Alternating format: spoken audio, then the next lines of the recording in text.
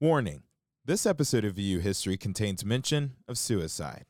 Coming up, within those first 4 years in the House of Representatives, the Secretary of State killed himself, the chairman of the State and Local Government Committee killed himself, the FBI arrived inside the state capitol, undercover as well as visibly, talking to legislators, attempting to find out what was occurring within that space, and in some cases attempting to tempt to do things that were in violation of the law. Bill Purcell serves as the 5th mayor of Nashville, elected first in 1999 and then again in 2003. He is now in private practice of law in Nashville and an adjunct professor of public policy at Vanderbilt University. In this interview, we talked about what it takes to lead a big city like Nashville, the horrors he witnessed as a politician, and he also offers advice to help you lead a city in the midst of conflict. From the newsroom of the Vanderbilt Hustler, this is VU History with Jalen Sims. Yeah, so tell us about your early life. How did you get into politics? Why did you get into politics? Well, it wasn't the earliest part of my life. I was a lawyer first, graduated from Vanderbilt in 1979, became a legal services lawyer in rural West Tennessee. My interest coming out of law school was to do legal representation for people who were underserved or not served at all, and legal services, now called legal aid, was the program then and now that serves those who cannot afford lawyers in civil matters. 2 years after I began my practice in West Tennessee, I was offered a job as a public defender here, and for the next 3.5 years, I spent much of my time in the jail in Nashville or in the criminal courts of Nashville, defending individuals accused of crime who, again, were unable to afford counsel without the appointment of counsel. And so began my life there in the communities of first rural West Tennessee and then ultimately the much more urban setting of Nashville, working with people who found themselves challenged by the justice system, challenged by their inability to hire counsel, and a need, obviously, if justice was going to be available to them, to have a lawyer that could represent them. Having completed my time in the public defender's office, I was in private practice when my neighborhood association came to me and said, "We'd like you to run for the legislature." And I said, "I've never been to the Capitol."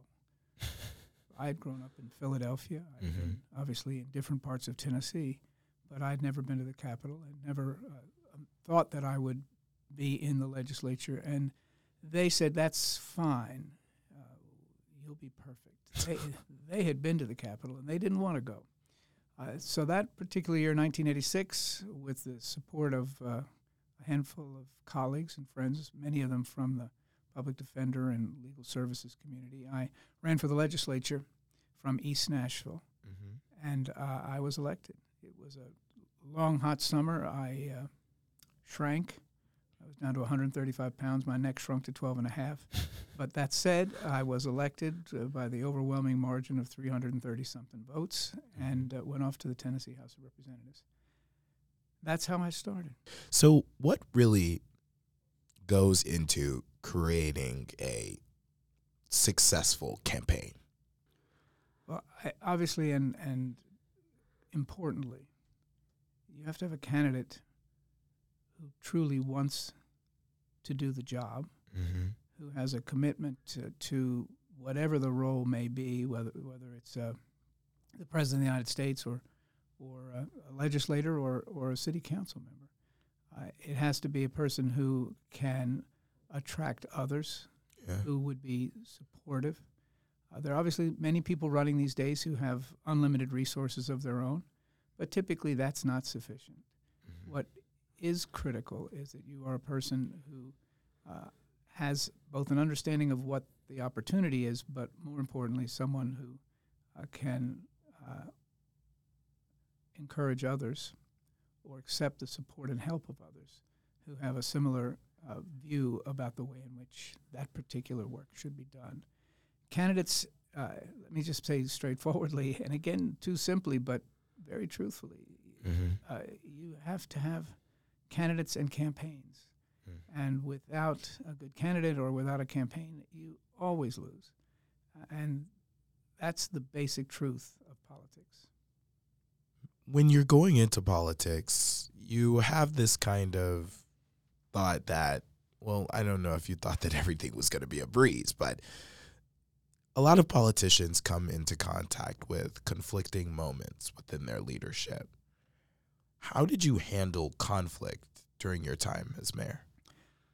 During my first 4 years in the Tennessee House of Representatives, there was a great scandal and a series of crises that occurred.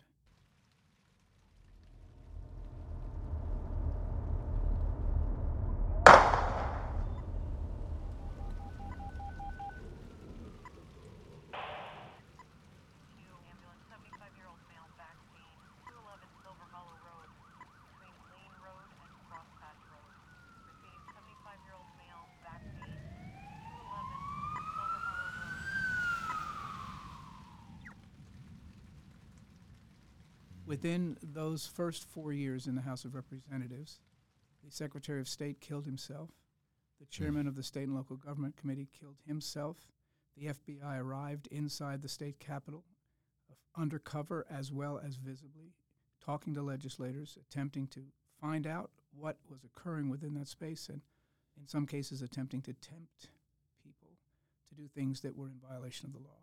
By the end of those 4 years, as individuals were charged with crimes and convicted of crimes, and obviously terrible tragedy that I've already mentioned, I became convinced that I was either going to be a leader within the House or I would leave, because obviously this was not a system that was proceeding as either my mother, my fifth grade teacher, or I had thought government should proceed. So in that year, 1990, I began to run for majority leader of the Tennessee House. And because of the things that occurred, there was a desire in the House for change, and I felt that increasingly. It was explained to me that no one from Philadelphia had ever been elected majority leader. That's where I'd grown up, and I said I assumed that no one from Philadelphia had ever run for majority leader before. And they said, no one from a city's ever been elected before. And I said, that I did not know. But no one in the history of the state of Tennessee had been elected majority leader as a legislator from a city. But I felt as though the House, under those circumstances, would be open to change. And I was elected on this occasion by 2 votes, which was one more than I needed, but pretty close. That said, in that next 6 years, during the time that I was majority leader, with leadership, a new Speaker of the House, Jimmy Nafee, Speaker Pro Tem Lois DeBerry from Memphis, and other leaders, we really came together as a House, as I think a state ultimately during that time period, even close in time to the tragedies and criminal investigations that I just described. We were the best managed state in America 2 years in a row. We were a legislature that was found to be one of the legislatures that was successful in America during that time. We advanced the causes of education funding. We came out from underneath federal control of our prison system. We came out from underneath state control of our education system. We reformed the laws of juvenile justice broadly in the state of Tennessee, and we made progress on all fronts. And that, I think, is a story of another time, but it's also a story that continues to give me hope about now and the future. When people want to change within the government, I know that they can. And when the people that they represent want them to change, I know that they will. Wow, that was very powerful. To kind of enlighten the mood, what do you consider your most significant achievement during your time in office? I know you kind of said this a little bit, but I want you to go deeper. Well, I hope it was during the time that I was mayor. Mayor is a unique position in this country, particularly those cities that have the stronger mayor form of government. The local government, it goes without saying and is often said, is closest to the people, but more importantly, it's the place where people can hope for and really should expect that there will be attention to the basic needs that they have. I was mayor for 8 years, and it was a very good time to be mayor of Nashville. And most people who have been elected mayor will say, whether they later go on to be governor or senator or duke or earl or king or whatever they may ultimately become. Most people who have been a mayor in a large city will say that's the best job in politics. Having said that, I hope that the most important thing I accomplished over 8 years was to build a real consensus in the city about what's most important.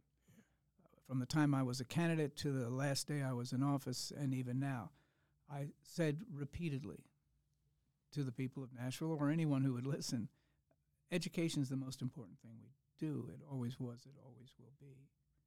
A close second is the safety of the city, the safety of everyone in the city. And thirdly, quality of life. And the quality of life is different for everybody, but everybody in the city, from one side of the city to the other, should have an access to and an ability to and a belief that they can have the quality of life that should come from living in a city in this country. I worked hard over 8 years through repetitive sharing of that message to make that be a central belief of the city itself, of the people in the city. And I believe that happened. The candidate who replaced me as mayor or came in after me as mayor, Carl Dean, campaigned on those same notions and was elected on those notions. His successor, similarly. In this most recent election, Freddie O'Connell, the mayor now, has said the same things, sometimes slightly different words, slightly different order, but there is a shared belief that those are the critical parts of what life in a city, especially life in Nashville as a city, should mean, and I hope it always will be. In your opinion, what are the most pressing issues that the city of Nashville is currently facing? And how would you combat to find a solution to fix them? Education is and always will be the critical component, the thing that both brings us together at this moment in time and then ultimately assures our future. And that will always lead the list of things that the mayor now and in the future has to attend to. For many years in this country, mayors didn't feel responsible for education. Mayors said it's the school board's job, it's someone else's job. But I think now in successful cities, there's an understanding by mayors that it's on them to be sure that the system is functioning in a way that will allow education to be both good and accessible to every child. And this education commitment includes, obviously, children who have just arrived here. It's pre-K, and it's actually lifelong as well. Now, the mayor doesn't have responsibility for all pieces of that, but there is an obligation of the city to be sure that we're providing what children and families need in order to be a part of and be successful in this city, in this world, and that's forever. And as long as that's in the front of a mayor's mind, then constant attention to the needs of the school system will be there. Those are financial, but they are in lots of other ways beyond financial. Secondly, again, and I think this is now evident, regrettably more evident than it may have been at different times, safety really is a critical component, whether you're on the Vanderbilt campus or on the far reaches of the city. People need to feel safe. If people don't feel safe, they won't come, and they certainly won't stay, whether it's for a weekend in the downtown or for the rest of their lives. And that safety has to be truly felt in every portion of the city. When I was a young lawyer, people tended to think, well, it happened on the other side of town. It happened in East Nashville. It happened in South Nashville. That's not where I live. I don't have to worry. I think people now understand if it happens anywhere in the city, it may not have touched you at that moment, but it will. And people especially feel this within areas that have been underserved historically and where today there is, with reason in this country, distrust and concern about justice and the accessibility of justice, fair implementation of rules and laws. So safety has to be a constant concern of the whole city, but especially of the mayor.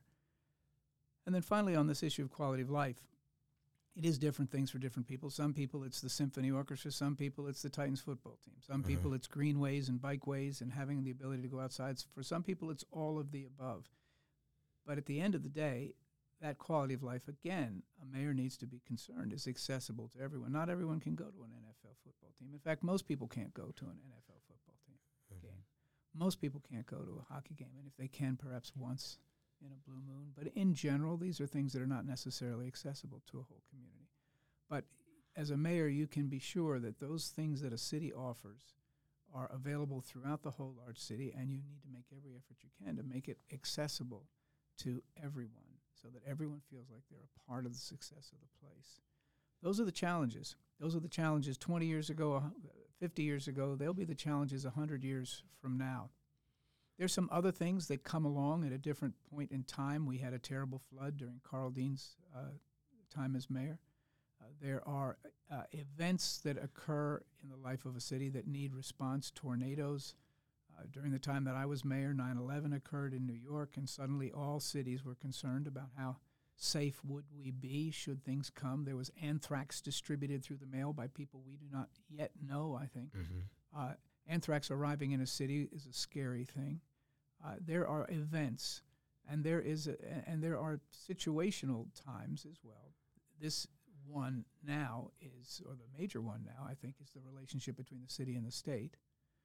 That has declined. There is a divide. The state and the state legislature have been passing laws that are highly problematic to the city.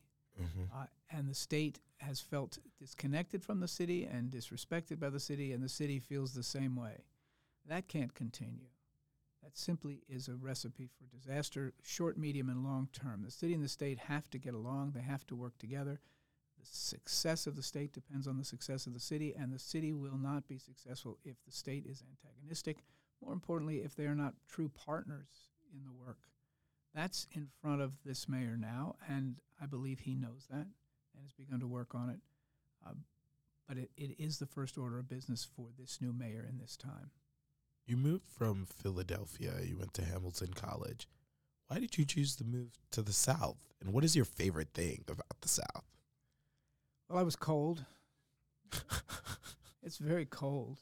Yeah. After I was not mayor anymore, I got a job at Harvard for 3 years, and I was cold again. They're very nice. I was very happy in Boston. They were very nice to me. People aren't cold, but the place is really cold, and so I came back home for the second time. I came south in part because my mother's family and my mother grew up in the South, and I knew something of it, so I didn't feel like it was a foreign land from Philadelphia. But at the same time, when I arrived here in the 70s, I wasn't sure. Like most, I think, students at Vanderbilt now, they may have ideas about where they want to be, but you don't really know until you go, until you see, until you experience. Is it a welcoming place? Is it a place where I feel at home? Is it a place where I see my future? And I came to, over a period of years, to come to find that about Nashville. So about Nashville, there are two things that are my most favorite things. One is really where we just were. It's a very welcoming city, and it has been, I think and believe, from its beginning. I would say a uniquely welcoming place. Year after year, we're ranked in national polls as the friendliest city in America, and that's just a reflection of the fact that we're very welcoming. Doesn't matter. You're from Philadelphia, you're from Kurdistan, you're from Chattanooga, you're from wherever. If you want to come and you want to be part of it and you want to move this city forward, in general, the response that people provide, I'm proof of that, but there are thousands of others, tens of thousands of others like me. The city's basic reaction is come on in, be part of it, be part of what we're going to do. And that's why we have the largest Kurdish community outside of Kurdistan, certainly in this hemisphere. That's why we continue to be a place that grows, both in the city and outside, because people come and they feel welcome here. That's a general operating principle, and one of the things I think that has made us so successful over the long term. Of course, the thing I particularly like about Nashville is that we created here in Nashville that special food, which is our only indigenous food. And I know you know where I'm going. It's Nashville hot chicken. So it was invented here. It began here. It's been shared throughout this city for now more than going on a century, but is now available worldwide. I just got a text message from a former colleague of mine who was in Seoul, South Korea, and there was a Nashville hot chicken joint. There are 2 Nashville hot chicken places in Bangkok, Thailand. The name of the place is Foul Mouth. Pretty good name. There's a couple of places in Australia. I mean, Vancouver, Finland, sort of choose your point on the compass. Country music has also gone worldwide, as has gospel music, as has lots of things that have touched Nashville. But it's Nashville hot chicken at the moment that is taking the name Nashville worldwide a little bit faster every day. College students like myself love to read books, and so I've been dying to ask you, are there any specific books or authors that have had a significant influence on your political philosophy? That's a very interesting question. I would say in the early days, Willie Morris. I was up in the north. Willie Morris was a guy from the south who had gone to the north. And I think he had a significant effect on my thinking about the South at that time and whether or not that was my future and where I should be. Of course, he'd gone the other way. But it struck me that south toward home might be the way for me. I'd say Faulkner of the novelists, again, helping me understand the place where my mother was from, the area where my mother was from. But also Faulkner speaks to everyone in different ways, but everyone. And so Faulkner had an early, I think, effect on my thinking in that way. But I'm with you. I think reading is a lifelong critical component. Yeah. And so at whatever stage you are, to find authors that speak to you, that inform you, inspire you, is critical. And it's a lifelong project. These days, it's harder, I think, sometimes for people to, well, there's so much news coming through your news feed. There's so much information coming to you from other places, to set aside the hours that are required to sit down and just read through can be challenging. But for the people who do it and stay with it for life, it is constantly inspiring and transformative and critical. And I'm so glad that you said what you said. I got 2 more questions for you because I know you have to go. The first one is, we all listen to music.